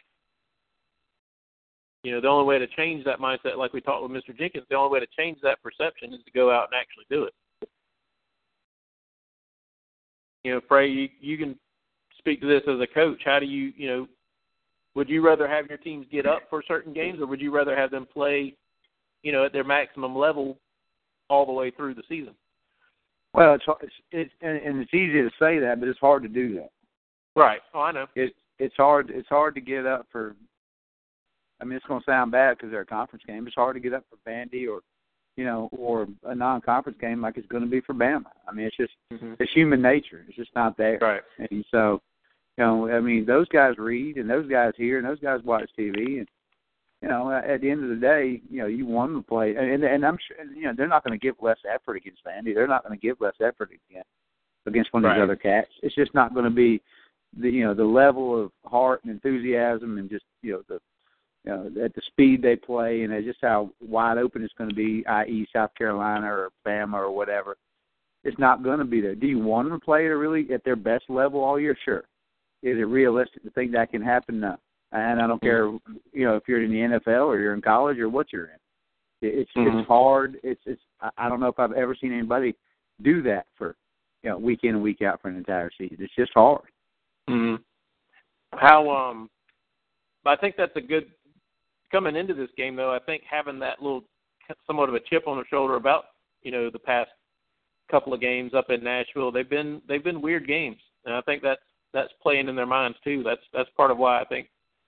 Hopefully we will see them come out much more intense and focused and everything. Oh, I don't think there's any doubt that we're going to try to kick crap at them. Yeah. Yep. You know, that's where it comes in, where it gets frustrating listening to these idiot fans, so-called fans, whatever you want to call them, just listen to these morons run their mouths, because that's what it comes down to. It's these people that they've never played the game, they've never coached it, they've never played it, and they basically don't know what to expect week after week. Because, I mean, I can tell you right now, just playing in high school, I mean, when we had a scrub team, I won't say we didn't care, but, I mean, we didn't want to get hurt. I mean, to be downright honest, we didn't want to get hurt. Right. I mean, I wasn't running headfirst into a 300-pound offensive lineman. I was running around them. or right. whatever. I mean, it's just they don't know what to expect. They don't know what they're talking about most of the time. They don't know what they're bitching about. They just want to bitch. Mm-hmm. Yeah, is all it comes down to. I think there has been such a negative mindset with the program by a lot of the fan base, or not. I won't say a lot. I'd say a good sized portion that's all they have known is bitching about the program. To be honest, I don't think they know how to change it. I'll tell you what. Before I have to go, I think, and I've said this for however long. Honestly, I think it all comes down to marketing. To be honest, mm-hmm. And some people want to play up to the fans and say the right things and all that, and I think we could do a better job of that. I mean, they almost come across on the mindset of we're going to do our thing. It doesn't matter what anybody says, and I think they could market it better to where they could play it up some, throw a trick play in there just for everybody to be happy. I mean, if we ran one trick play against Louisiana Monroe, I guarantee you nobody would be talking about how vanilla it was. Yeah. I mean, guarantee you. And just the way in the interviews and stuff like that. I mean, if they wanted to, they could talk it up a little bit different. It seems like we talk more matter of fact, to where some coaches are bigger marketers and bigger publicity guys, where they want to pub it up and hype it up and all that stuff. Mm-hmm. And we're more of a matter of fact kind of guys, where this is how it is. I'd like to hear Rick just one time say that we're going up to Nashville, and we're going to kick the crap out of that little team up there, and then we're going to come back to Athens and get ready for South Carolina. Just straight up, we're gonna roll over you. There's nothing you can do about it, and then we're going back home.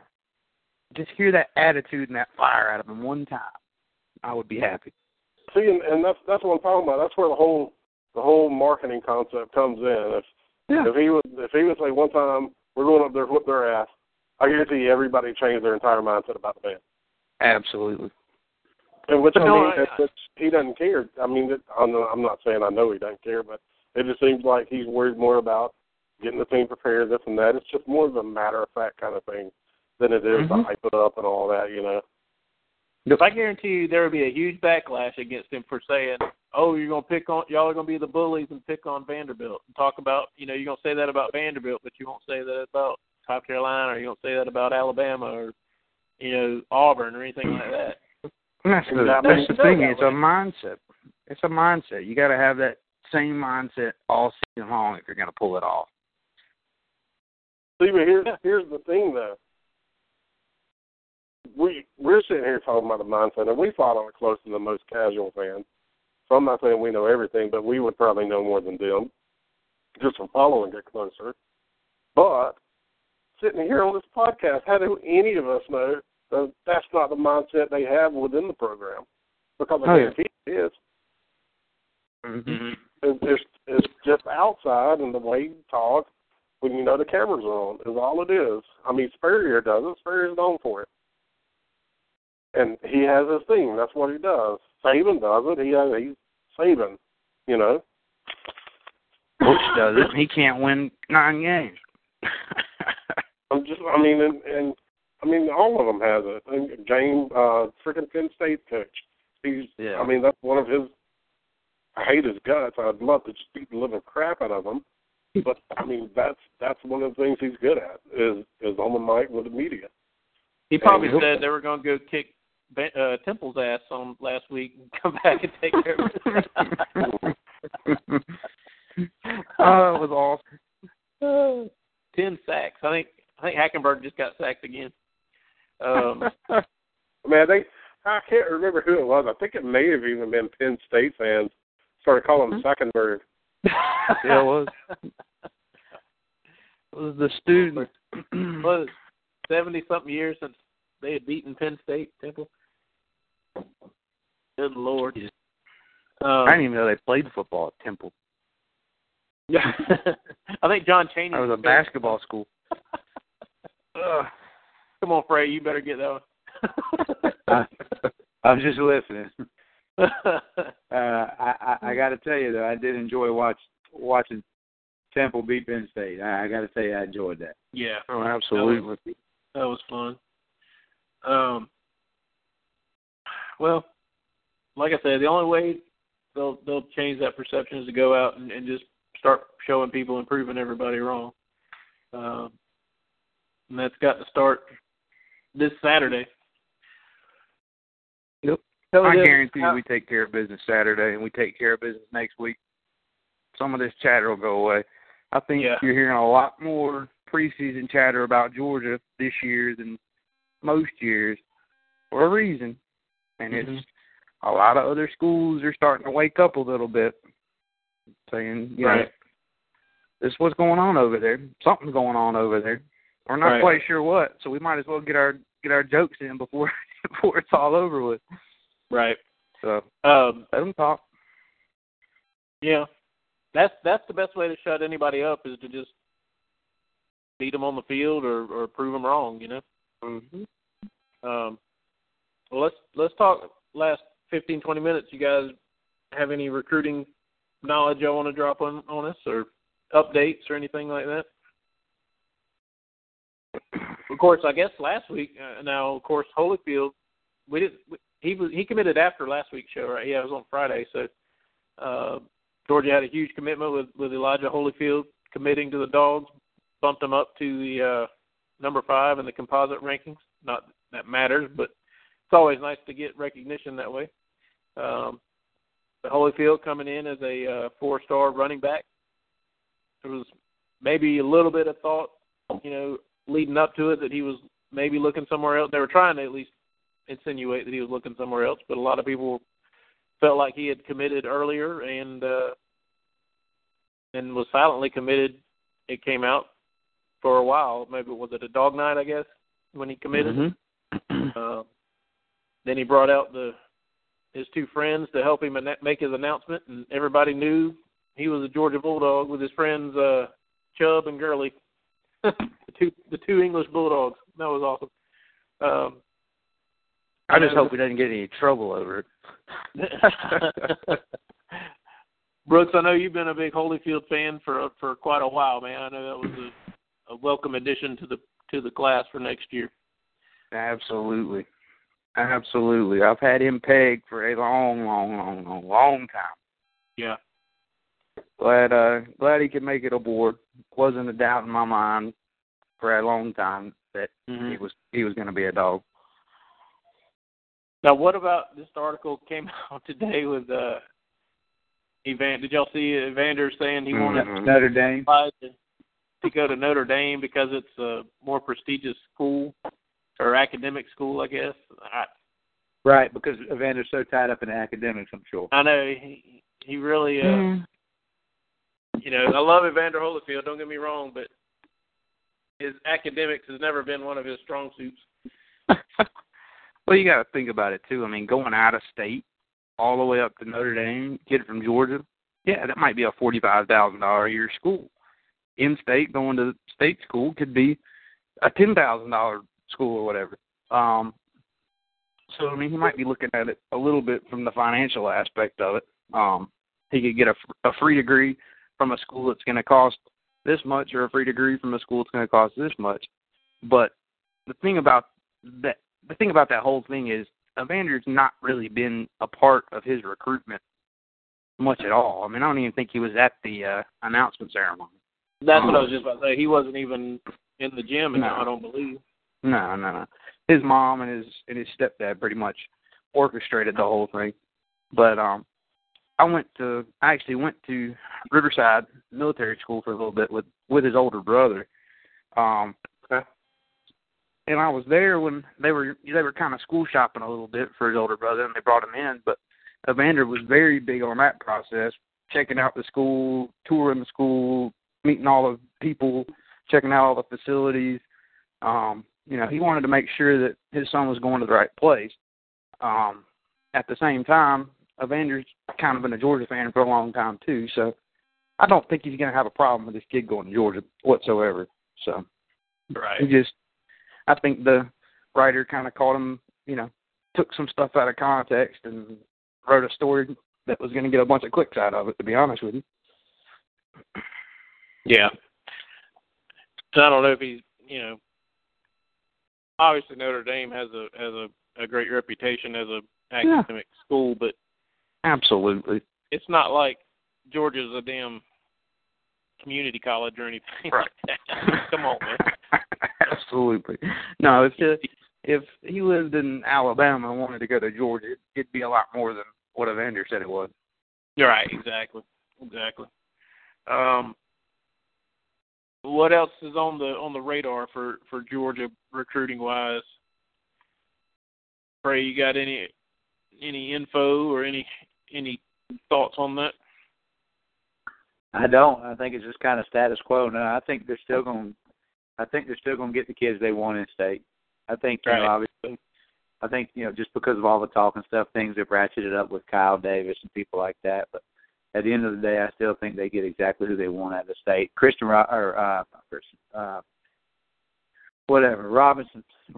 the only one that kind of is questionable to me. Oh, Demetrius, yeah. Yeah, I don't know what he's going to do, but heck, I don't think he does either. But I think the kids. I think the kids that really. I think Stanford is the main competition for him right now, if you want to know the truth of it. Right. And it probably didn't help Stanford losing, and it helped their cause any. And so, it's I think at the end of the day, I think Georgia's still right where they want to be with all these people, and I think it's going to be hard for a whole bunch of those guys not to want to play together. Right. Mm-hmm. Looks like I think. Oh, go ahead.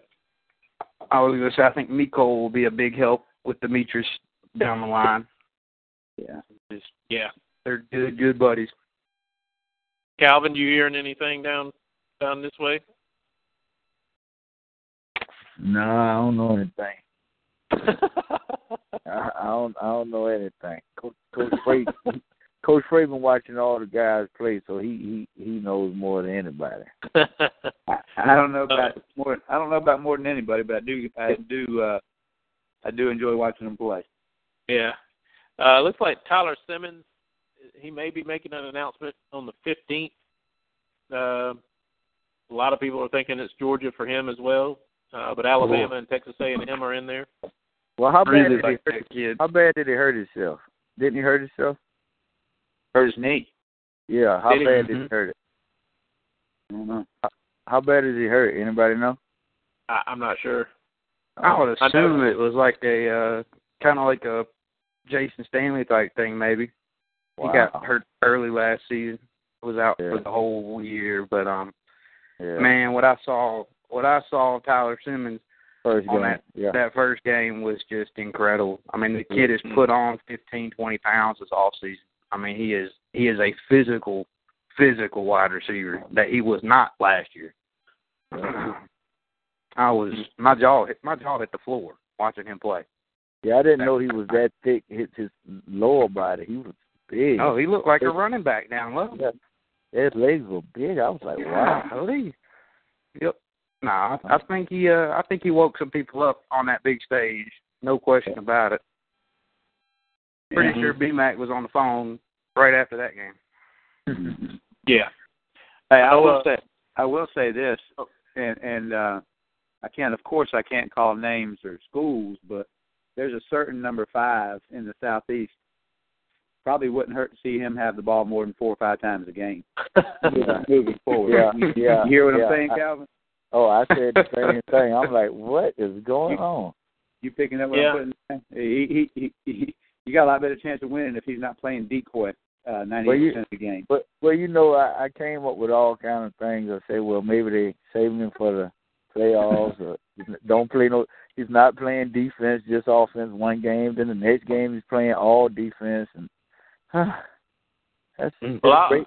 That's great coaching, I would expect. Yeah. Now I will say this. I know I do the Rocky Hidalgo show on Sunday nights, and I know I asked him about how, if the plan, like for the Brunswick game, he played offense and defense. Right.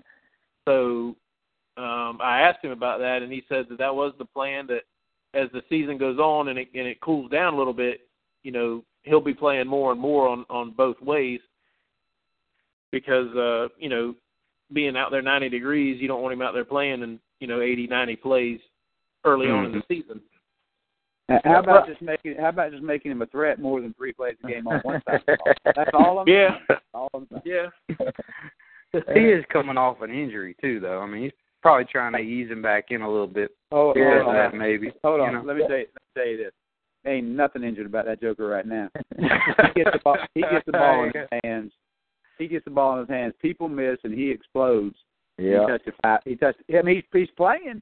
I mean, he played every snap on offense, but touched it 5 times. Yeah. Yeah. I'm just telling y'all. If he touches that thing 15 times in that game, it's a different score. Yeah. I saw his pick 6 in the Brunswick game. That's about the only play I saw. Looked all right. And that was a great play. I mean, I ain't gonna lie, it was a great reaction, and then he finished it off. Well, I was with the Brunswick coaches in the end zone this last game. They were scouting Tammy because they played them next, and the thing was he said he baited him. He said he baited him. He let him throw it a couple of times over there, and then he said my quarterback just thought he had him, and he just baited him. And you could tell. I mean, he was playing way off. I mean, way off. Yeah. It was a corner route. I mean, big old gap between the guys. As soon as that wide receiver made his last break, DJ stomped his leg in the ground and drove right on that ball. He was gone. And I'm telling you, you could tell he was waiting on it. Coach Pruitt's going to put some hooks into him when he gets to Athens, I think, too. Oh, yeah. There's going to be a fight. There's going to be a fight for him, I can promise. How about any defensive line thoughts on coming up? It looks like Mikael Carter might be looking at the end of the month, making an announcement. It's down to Georgia, Alabama, and Auburn. Dog. Crystal ball is saying 62% dog right now. Dog.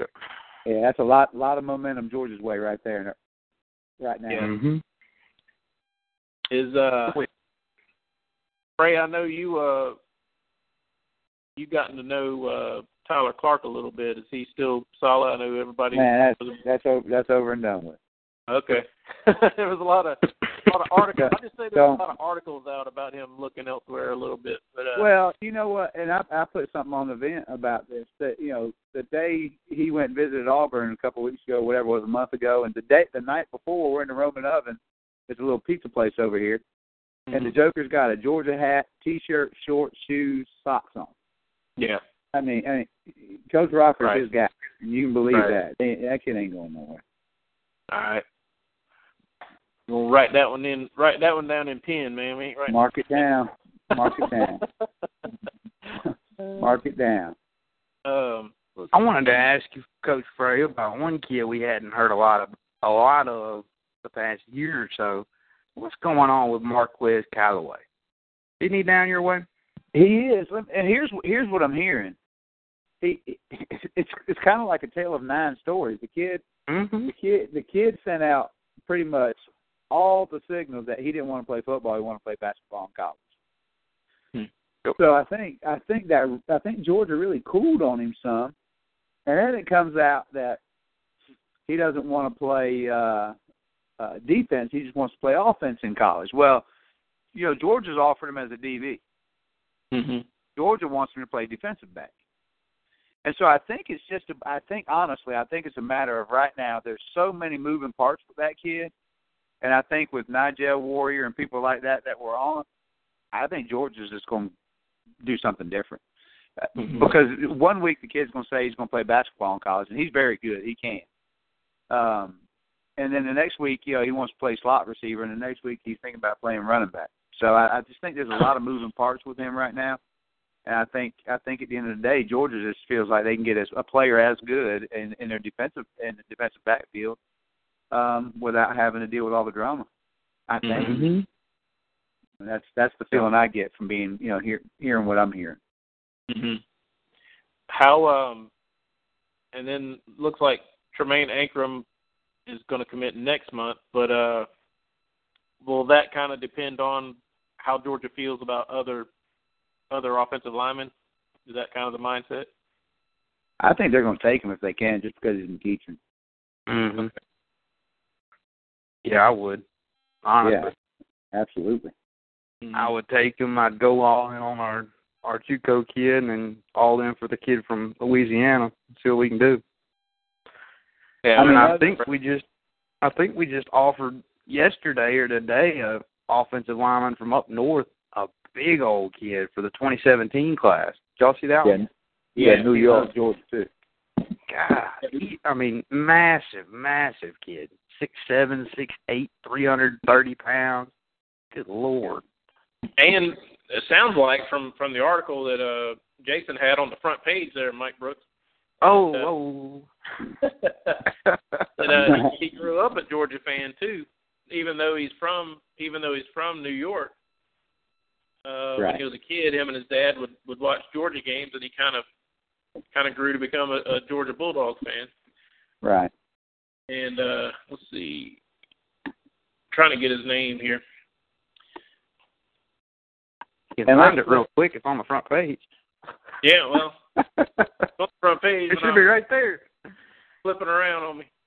And let's face it, when you're talking about do you take Ankrum or not, I mean, other than, you got the University of Georgia, then you got McEachern, and then you got Coffee County, the three best college programs in the state.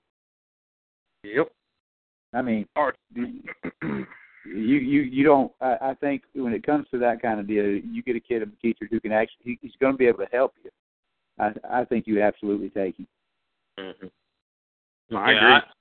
Isaiah Wilson is his name. Yes. Yep. How about and then I guess Kyle Davis is also going to be in October. I kind of doubt that, to be honest with you. Me too. I got a hard time seeing Kyle Davis commit this early again, especially. I think he might ride it out a little bit. Yeah. Hey, before y'all get off the Wilson kid, you can ink him in. He's a Wilson. I got him. He's good. I love it. All right, man. We got you on that one then. I love it. That's awesome. He's from the New York Wilsons, right? Yeah. That's my cousin on my dad's side. Yeah, third. The long lost Wilson. Yeah, I got it. We'll take him. Yep. Yeah, Kyle Davis. Like you said, I didn't know when his announcement was. It sounds like, like I said, there is some talk of October sometime, but I think he may, as much unknown as with Davis right now. I think you're right, Brooks. I think it may get pushed back a little more. The kid is so wishy-washy. He really is. I mean, he committed to South Carolina because he was pissed at Georgia, to be honest with you. He got pissed because he didn't get an offer, so he went ahead and committed on his next visit where he got an offer. And, ever since he decommitted, he's been kind of playing the media and taking this thing as slow as he can and going from there. I mean, I'm not looking for Kyle Davis to commit anytime soon. Mm-hmm. At all. No knock on him either for playing the game, taking visits and everything else. But, you got to think, I guess what him and McCole, I think, could play a big role in landing him as well, don't you think? It's possible, yeah, I do. He might do his own thing. I know I've told y'all this story, but Dog Night last year, he straight up told me on Twitter he would have committed to Georgia if we had offered it. He's a Georgia fan at heart. He's a dog at heart. We just got to make sure that we stay on him, and he's ours to lose. There's no question about it. And make sure he listens to the smarter parent, apparently. Mm-hmm. Oh, yeah. I think he will. Mama will win. Yeah. He's pretty much said that. Mm-hmm. Yeah, he has. He really has. Yep. No worries there at this point. Yeah. All right, guys. Well, any final thoughts before we close up shop here for tonight? Big game Friday now with Camden again having to take on Brunswick High. Mm-hmm. I got Brunswick. I got Brunswick. 17 kids. You got Brunswick. I got Brunswick. What? Yeah, I know something y'all don't know. I got Brunswick. Oh Lord. I take Brunswick by 3 or 5, maybe by 5. When they go out and recruit a kicker. Hey. They actually do have a kicker now. Yeah, we got a kicker. Really? Yeah, he's pretty damn good. Yeah. Brunswick by 5, and I'm taking all bets. Brunswick by 5. Wow. Calvin, I'm not allowed to do that on the radio, so call me afterwards. I love it. Yeah. I'll be checking that game out most likely on Friday. Pray you down on record. What game you appreciating Friday? I will be in the armpit of America. I'll be in Sparta, Georgia, calling Josie and Hancock Central. I think I did something wrong. Yeah. Great man. I got sentenced that game this week, so wow. It's kind of you kind of take the good with the bad. We got to watch Glenn and Camden last week, so this week we got to take our lumps and hit the road. There you go. Wow. All right. Oh, by the way, how was the Lady Jets shaping up? Y'all started any camps or anything yet? Or? We're wide open. 6 o'clock every morning. They love me. We went through boot camp today. We had a Marine Corps drill sergeant in here with them for 2 hours a day. We do that one Tuesday. We do it 4 weeks in a row in September, and they hate me. They absolutely hate me. Really? I like it. I like it. And I enjoy watching them go through it. But I think we got a chance to win it again. This will be 3 in a row if we could stay healthy and kind of get just kind of buy into what we're doing. I think we're going to be fine. So we'll keep our fingers crossed and see what happens. Yep, no doubt. Well, good luck to you. Good luck to the girls. Good luck to you. Thank you. I appreciate that. All right, Brooks, what game are you going to check out Friday? Anything? Are you going to save it up for Saturday? Probably going to watch the Oxford game Friday night, and then get ready for the Dogs playing on the armpit of television networks on Saturday, CBS at 3:30. Yeah, I don't mind Vern. I know everybody hates on Vern, but I guess maybe I'm just nostalgic because I miss old Vern. But it's like they say the things that all the fans are feeling, but they don't want to say because they're afraid they're going to jinx the team. Vern and Gary can sense that, and they say it, and it makes us cringe. And it really does jinx us. That's if he gets the name right, though. Oh, yeah, of course. But, like I said, I think I said on the board, you can't – that's the best college football theme music, though, is the CBS theme song. And their HD is so bad, too. I mean, their high definition is terrible. It's like pixelated and crap. Yeah. I don't know. It's not good. It gets the lines across it and everything. Yeah, it's not a great broadcast at all. Yeah. But I'm telling you, you'll get to the point where the offense is kind of slowing down to a crawl for a little bit, and you're just, you know there's a big play coming or something's about to happen, and they just spit it out. I mean, it's awful. Absolutely awful. Makes me cringe. I can't watch it. I gotta literally turn the sound off and turn on the Georgia Bulldog broadcast and listen to it on the radio. I cannot.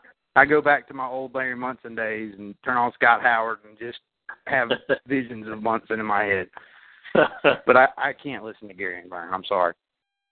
Well, can't do it. Hopefully, it won't matter who's calling or what they say. They can say whatever they want. Dogs take care of business Saturday. Mm-hmm. And get ready for bigger things to come, hopefully, but it starts Saturday. You got to set the precedent now. Hey, if you guys want tickets, you can get them cheap, real cheap. I think somebody posted today, it was on the Vandy, call the ticket office at Vanderbilt. They're $40, $50 face value, 50-yard line. I mean, really good seats. Whatever you want is all available. So you can get great tickets if you guys wanted to go. Wow. Well, yeah, and I'd already heard last week it was about, they said last week now, it was about 60-40 Vanderbilt over Western Kentucky. So you know the Dog Nation is going to be flying up there and riding up there and filling up seats. So. Oh, absolutely. Absolutely. It's a cheap game if anybody wants to go, and it's in a great city, obviously. So yeah. Should be a good time. All right, fellas. Appreciate all the help tonight. Calvin, appreciate it, brother. We'll probably see you on Friday. Coach Frey, Mike Brooks, Jason Harry Dog, go take care of school, son. Till next week, this is The Real Dre signing off. See ya. Go Dogs. With Lucky Land Slots, you can get lucky just about anywhere. Dearly beloved, we are gathered here today to... Has anyone seen the bride and groom? Sorry, we're here. We were getting lucky in the limo and we lost track of time. No, Lucky Land Casino, with cash prizes that add up quicker than a guest registry.